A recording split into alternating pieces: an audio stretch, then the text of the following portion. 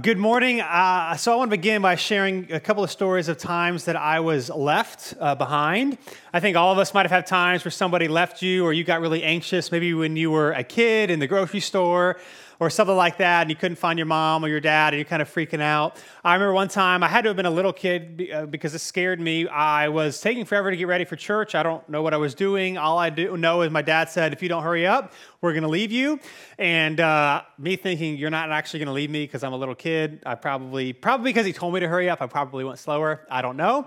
So as I'm walking down the stairs, I see him and my brothers in his car backing out to leave. And he left. And I'm thinking, what? And again, I'm scared. I had to have been little because I was kind of scared. Then I was like, well, when mom finds out that he left me, I'm going to get in more trouble. The good news is he just left to drive around the neighborhood and he came back. But I learned my lesson not to take forever because he might actually leave me. Contrast that with a couple of years later at church again. My parents, there was some event or something that was going on. And I guess my parents had driven separately because by the time the event was winding down, I was running around having fun with my friends. I realized that both of my parents were gone. They both had left without me. Now, you could say they did it by accidents. Maybe this was their point, their ploy. I don't know. But I had to get one of my friend's parents who was still there to bring me home because they left me. Now, I share that because this morning we are looking at one of the more well-known prophecies or ultimate fulfillments made in the Messiah when he came. However, it's also one of the most maybe debated and confusing of all of them. And so if you have a Bible, go ahead and open up to Isaiah chapter 7. We are in a kind of Advent Christmas series these few weeks in December, where we are looking at various Old Testament prophecies which saw their ultimate fulfillment in the Messiah when he came. Now, last week we looked at Genesis chapter 3, and we saw that God's plan was always to send the Messiah to do for us what we could not do for ourselves. Today, like I said, we're looking at one of the most well-known prophecies that saw their ultimate fulfillment in Jesus. Even if you're not quite sure the reference of this verse or where it happens, you have undoubtedly heard it before, most likely. We sing songs about it, and today we're going to actually see the context in which it was written. Now, this might sound a little interesting, but today is going to actually feel more like a Bible study than a sermon because, again, this text is one of the most confusing and debated. And what I typically try to do on a Sunday morning is try to make it as clear and as understandable as possible. However, there are times when Scripture is confusing, when we have to wrestle with it, when we have to read it and study it and see what God might be revealing through us. And so just to let you know, you may be a little confused this morning, and that's okay. My hope is that you'll still understand kind of the overarching arc of what's happening, but there's some confusing things that is going on in Isaiah chapter 7, and then also in Matthew chapter 1, where the Gospel of Matthew, the author of Matthew, reads this text and sees that its ultimate fulfillment was in the Messiah that came. And so if you're ready to study with a little bit with me this morning, we'll be in Isaiah chapter 1, starting in verse 1. The context of this, the prophet Isaiah lived a little over 700 years before Jesus would come. At this point in Israel's history, they are in the promised land. However, they have broken off into two kingdoms. You had the northern kingdom, also known as Ephraim in this text, and you have the southern kingdom of Israel, also known as Judah. And what's happening here is that the northern kingdom, Ephraim, and Aram, or also Syria, depending on your translation, are kind of rebelling against Assyria. So Assyria is the most mightiest nation in the world. At this point in human history, the strongest one that had ever existed up until this point. And Ephraim and Syria are kind of rebelling and saying, no, we're not going to keep paying tributes. We're trying to go our own way. And they wanted Judah, the southern kingdom, to also join them in this rebellion. However, Judah wouldn't do that. The king Ahaz, who is a wicked king, is the king of Israel at this time, of Judah, and he doesn't want to do that. And so Ephraim and Syria decide that they're going to come and invade Jerusalem, which is the capital of Judah, to try to put in a puppet king over Judah, the southern kingdom of Israel, so that the southern kingdom will join them in their rebellion. So I haven't confused you yet. Let's look at the text, chapter 7, verse 1. It says, this took place during the reign of Ahaz, son of Jotham, son of Uzziah, king of Judah. So again, this is the reign of Ahaz, who is the southern king of Judah, the southern king of Israel at this time. It says, that took place then. And then it says, Aram, king Rezin, and Israel's king Pekah, son of Remaliah, went to fight against Jerusalem, but they were not able to conquer it. Again, Ephraim and Syria are trying to fight against Jerusalem, but they weren't able to conquer it yet. Verse 2, when it became known to the house of David that Aram had occupied Ephraim, the heart of Ahaz and the hearts of his people trembled like trees of a forest, shaking in the wind. So again, Aram, or aka Syria, and Ephraim are coming to fight against Israel. Ahaz, who's the line of David, the king of Judah at this time, is afraid. His court is afraid, and their kingdom is afraid about what is going to happen. Now, here's what we know, the history of Israel. You have the northern kingdom and the southern kingdom. Both of them are unfaithful. The northern kingdom ends up getting captured quicker than the southern kingdom because the southern kingdom is a little bit better, but still they fall to the same fate. And so what's happening here is that Ahaz is afraid. Now, Ahaz is a wicked king. You actually can read more about King Ahaz in 2 Kings chapter 16, but we also know about Ahaz that he actually sacrificed one of his own sons, which obviously is a terrible thing, and he has a problem here. Right, Aram, aka Syria, and Ephraim are coming to fight against him because they rebelled, but he doesn't want to join the alliance. So again, they're coming to attack Judah to try to replace him with a puppet king that will follow them into battle against Assyria. So he is afraid. Verse 3 then says this: the Lord said to Isaiah, which is the prophet Isaiah, "Go out with your son Shear-Jahashahub to meet Ahaz at the end of the conduit of the upper pool by the road of the launderer's field." So again, prophet Ahaz is told to, or the prophet Isaiah is told to go meet Ahaz with his son. And what's interesting here is that wordplay is pretty much always, or actually always at play in the Old Testament with the names of the people that show up. And so Shear-Jahashahub actually literally means a remnant shall return. A remnant shall return, which is supposed to alert us as readers that something is going to happen here that has to do with this name. It's suggesting the fate of Israel here and what is going to happen. And here's what's ultimately going to happen: that exile is eventually coming. However, a remnant will return and be preserved, and that God will still be faithful in light of Israel's unfaithfulness. And so verse 4, it says this: say to him, so Isaiah is to say to Ahaz, "Calm down and be quiet. Don't be afraid or cowardly because of these two smoldering sticks," talking about the two nations coming against him. "The fierce anger of Rezin and Aram and the son of Remaliah. For Aram, along with Ephraim and the son of Remaliah, has plotted harm against you. They say, 'Let us go up against Judah, terrorize it, and conquer it for ourselves, and then we can install Tabel's son as king in it.'" So Isaiah is coming to Ahaz, who again has been wicked, has been unfaithful. There's no real reason for God to warn Ahaz like he is, but of course God is loving and merciful. And so he goes to Ahaz to tell him not to be afraid, and that ultimately Judah would not be conquered by Ephraim and Aram. Right? Which is a very good thing to happen. If you trust the Lord, if you follow me, even though you don't deserve it, you will be okay. If not, then the second half of verse 9 will happen, which here's what it says if you look down the second half of verse 9. He says, "If you do not stand firm in your faith, then you will not stand at all. If you do not trust me and follow me, then you will not stand at all." And so again, God being kind and gracious, then through Isaiah says this to Ahaz, verse 10. It says, "Then the Lord spoke again to Ahaz, 'Ask for a sign from the Lord your God. It can be as deep as Sheol or as high as heaven.' But Ahaz replied, 'I will not ask. I will not test the Lord.'"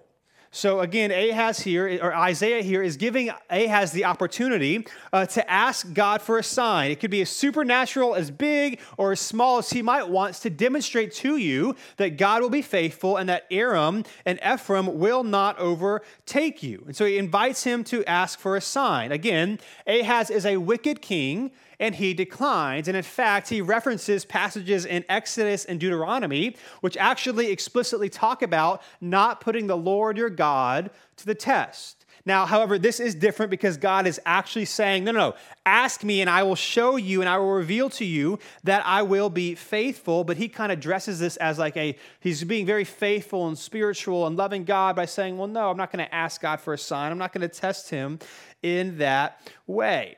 Now, again, it's helpful to know Ahaz's backstory, that we know at this point, again, if you read 2 Kings, that Ahaz has already taken gold out of the temple in Jerusalem and given it as a tribute of sorts to the king of Assyria, to basically say, hey, go and attack, don't let Ephraim and Aram get away with this, go and attack them. And his point is to try to stay on the king of Assyria's good side, is that if Assyria will attack Aram and Ephraim, well, then Judah will be okay because their threat will be squandered and it will be no more. So it's interesting here that God gives them the ability to trust and to follow him. He says, I'm going to give you a sign that you can trust and follow me. And yet, Ahaz has already decided what he is going to do.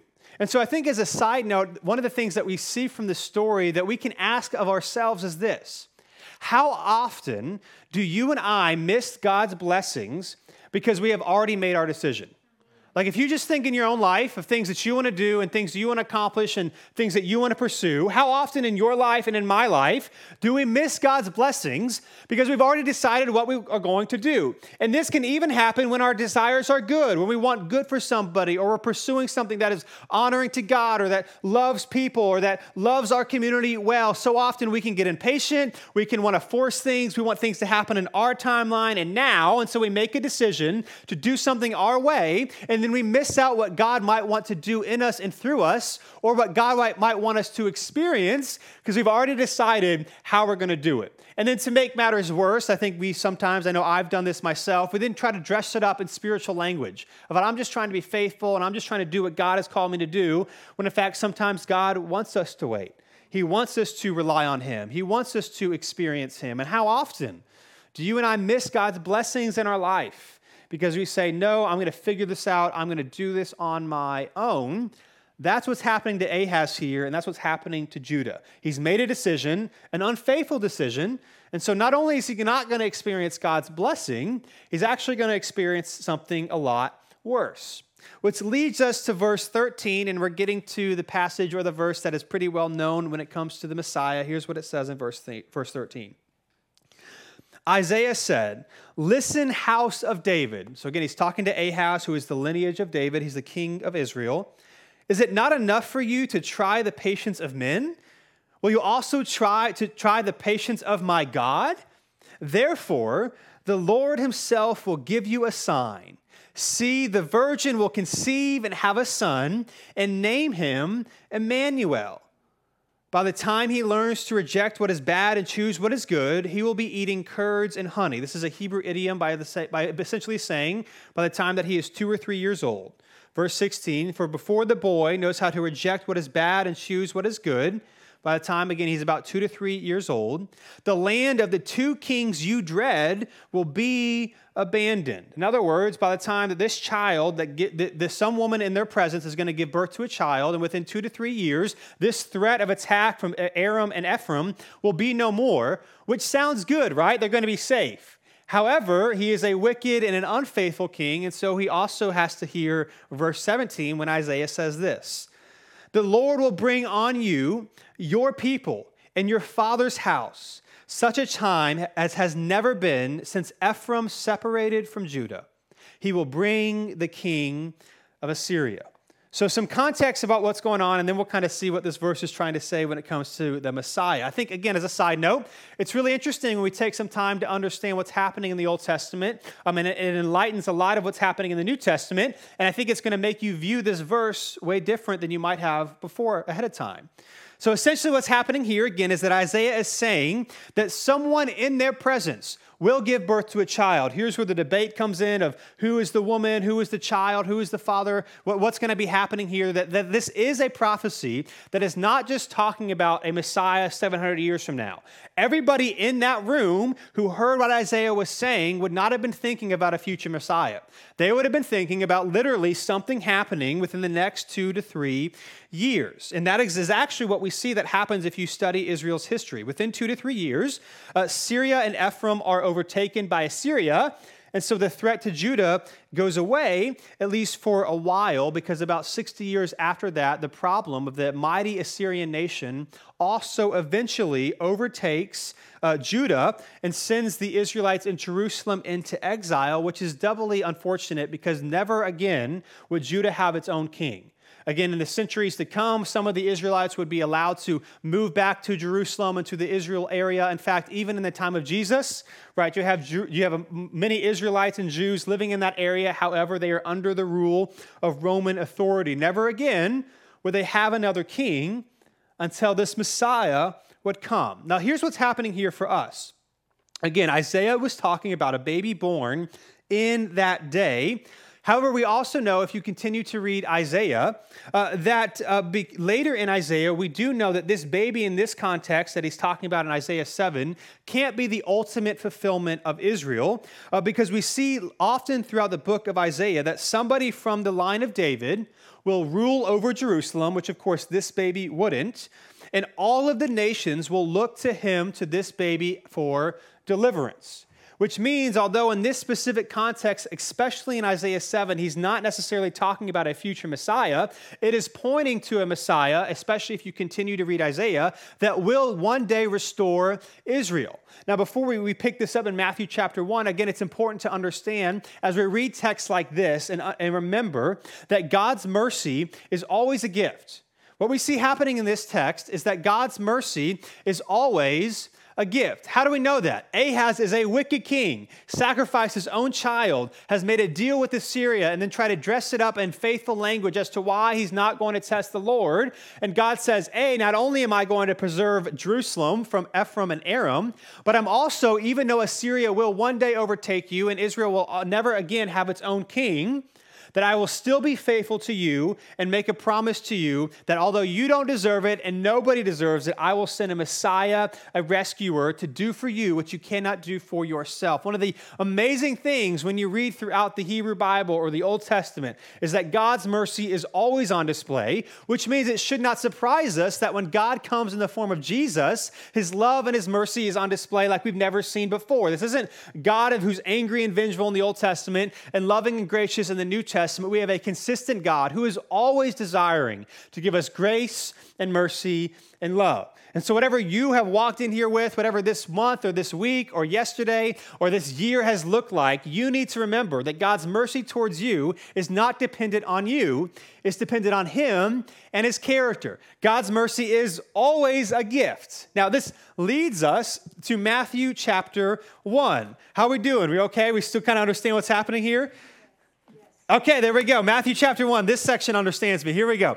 Now, Matthew chapter 1, Matthew references this prophecy when he's talking about the fulfillment of the Messiah who is to come. Now, we won't get into it this morning, even though it's really, really awesome. Matthew chapter 1, verse 1 through 17 is the genealogy of Jesus through the line of Joseph. So although we know that Joseph wasn't actually, biologically Jesus' father, in ancient times, your father was your legal representative. And so Matthew sets this up by showing us the legal representation or the line from which Jesus would come. And then he says this in verse 18, after giving us the lineage, says this: "The birth of Jesus Christ came about this way. After his mother Mary had been engaged to Joseph, it was discovered before they came together that she was pregnant from the Holy Spirit. So her husband Joseph, being a righteous man and not wanting to disgrace her publicly, decided to divorce her secretly." Now, real quick, to understand what engagement, or in some translations say betrothal in ancient times, is a lot different than how we view it today, right? Today, you date somebody, and then you get engaged, and then you get married, and if you're engaged, you're not technically married, and so you can break it off if you want. And of course, it's not fun, but there's no legal ramifications of that. That's not how the ancient world worked. How it worked for them is typically you would have a young teenager, boy and a girl, or even before they were teenagers, you would have their parents who would decide that these children are going to be married one day. And there is actually a legal process that to make you engage, even if you're not officially married. It's kind of like a prenuptial agreement, if you will, that these parties will be married and this is what's going to happen and here's how it's going to work. This was also important for those that could afford it. You would have what's called a bride price because, again, back in this day, everybody worked. Everybody worked. And so what would typically happen is that when a man and a woman would get married, the woman would leave her family and join the husband's family. And so the father and mother of the bride would have to be compensated for the lack of labor that they're going to lose when their child leaves. And so there's a contractual agreement that this is going to happen. And so even though you're not officially married yet, when it talks about divorcing, it's because they would still have to walk through this process. Because here's the problem, right? They're not married yet. And even though they are engaged, again, it was shameful or was looked down upon to have sexual relations until you were officially married. So Mary being pregnant is a problem, especially from Joseph's perspective, because he knows he hasn't slept with Mary. And so he's not sure what to do with this. And so we see that in his righteousness or in his compassion, he desires to divorce her as quietly as he can. Again, they're in a very small town. People know what's going on. He's trying to not make a big deal of it. But it seems that he has broken the terms of their engagement. And so he wants to divorce her quietly. But then verse 20 happens. It says this. But after he had considered these things, an angel of the Lord appeared to him in a dream, saying, Joseph, son of David, don't be afraid to take Mary as your wife, because what has been conceived in her is from the Holy Spirit. She will give birth to a son, and you are to name him Jesus, because he will save his people from their sins.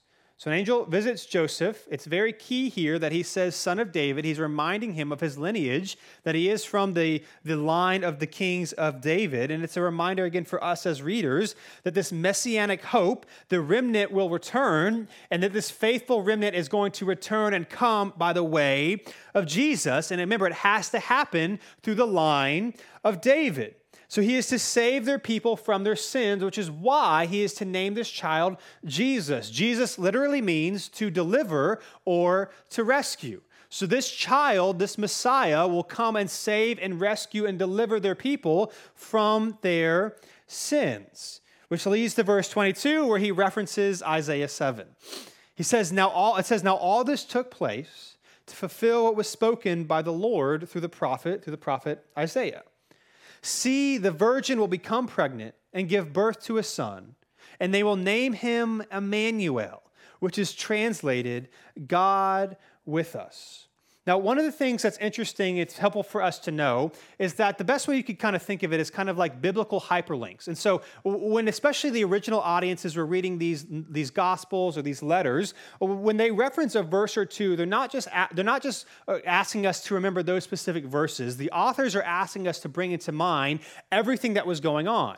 And so we're supposed to be thinking of the fighting and the uncertainty of the line of Judah when we talk about these verses. He's trying to bring in mind everything we just read. Now, so that means, remember, that Isaiah's prophecy came about when the threat of attack against Judah was really, really high, and it seemed like Israel would be destroyed, and that God's promise to Abraham that we see all the way back in Genesis 12, that all the nations would be blessed through him, would no longer happen. That this promise that God loves the world and that through Israel, God will send a savior and a king to give redemption to all people will end with Judah being attacked. And yet that's not what happens. Now, again, as a side note, I know this is kind of technical, you might then be asking, as many do when they discover what's happening here, how are we supposed to feel with the fact that Matthew is using a prophecy that wasn't necessarily about the Messiah to then say it's about the Messiah, right? That might make us feel a little uncomfortable. One of the things that's important for us to remember is that Isaiah and Matthew and even us today, when we read Scripture, we often know and understand that it does not just speak of past events in their own day, but at the same time, when God speaks, it can take on a new life and a new meaning and new situations, right? And so on Sundays or maybe in your own times with the Lord, we read the Scriptures and we understand that certain things happen in a certain context, and yet it can still speak to us and give us wisdom for the situations that we are facing. And so this is what Matthew does when he reads Isaiah 7. When Matthew tries to explain what is happening with Jesus the Messiah, he turns to the Hebrew Scriptures, which is what they would always do, to understand it. And so he naturally comes across Isaiah 7 and sees that Jesus is the ultimate fulfillment of something that also had another application in the past. And so what we see oftentimes throughout the Old Testament, that sometimes there are prophecies that are explicitly talking about the Messiah, which we'll see one next week, and doesn't have really any meaning in the present. But most often, the prophecies that the biblical authors see as pointing to the Messiah also had practical relevance to the hearers that heard them. And that's what is happening here, that Matthew is seeing this as although it was technically applied to that situation, he was seeing that it had ultimate or greater fulfillment in something that would happen later. And we also know that this is not a stretch because what does Jesus do? Jesus is not only the Savior of the world, but he also ends the wrath that was begun by Assyria. Remember that Israel never had another king. After Israel was taken over by Assyria.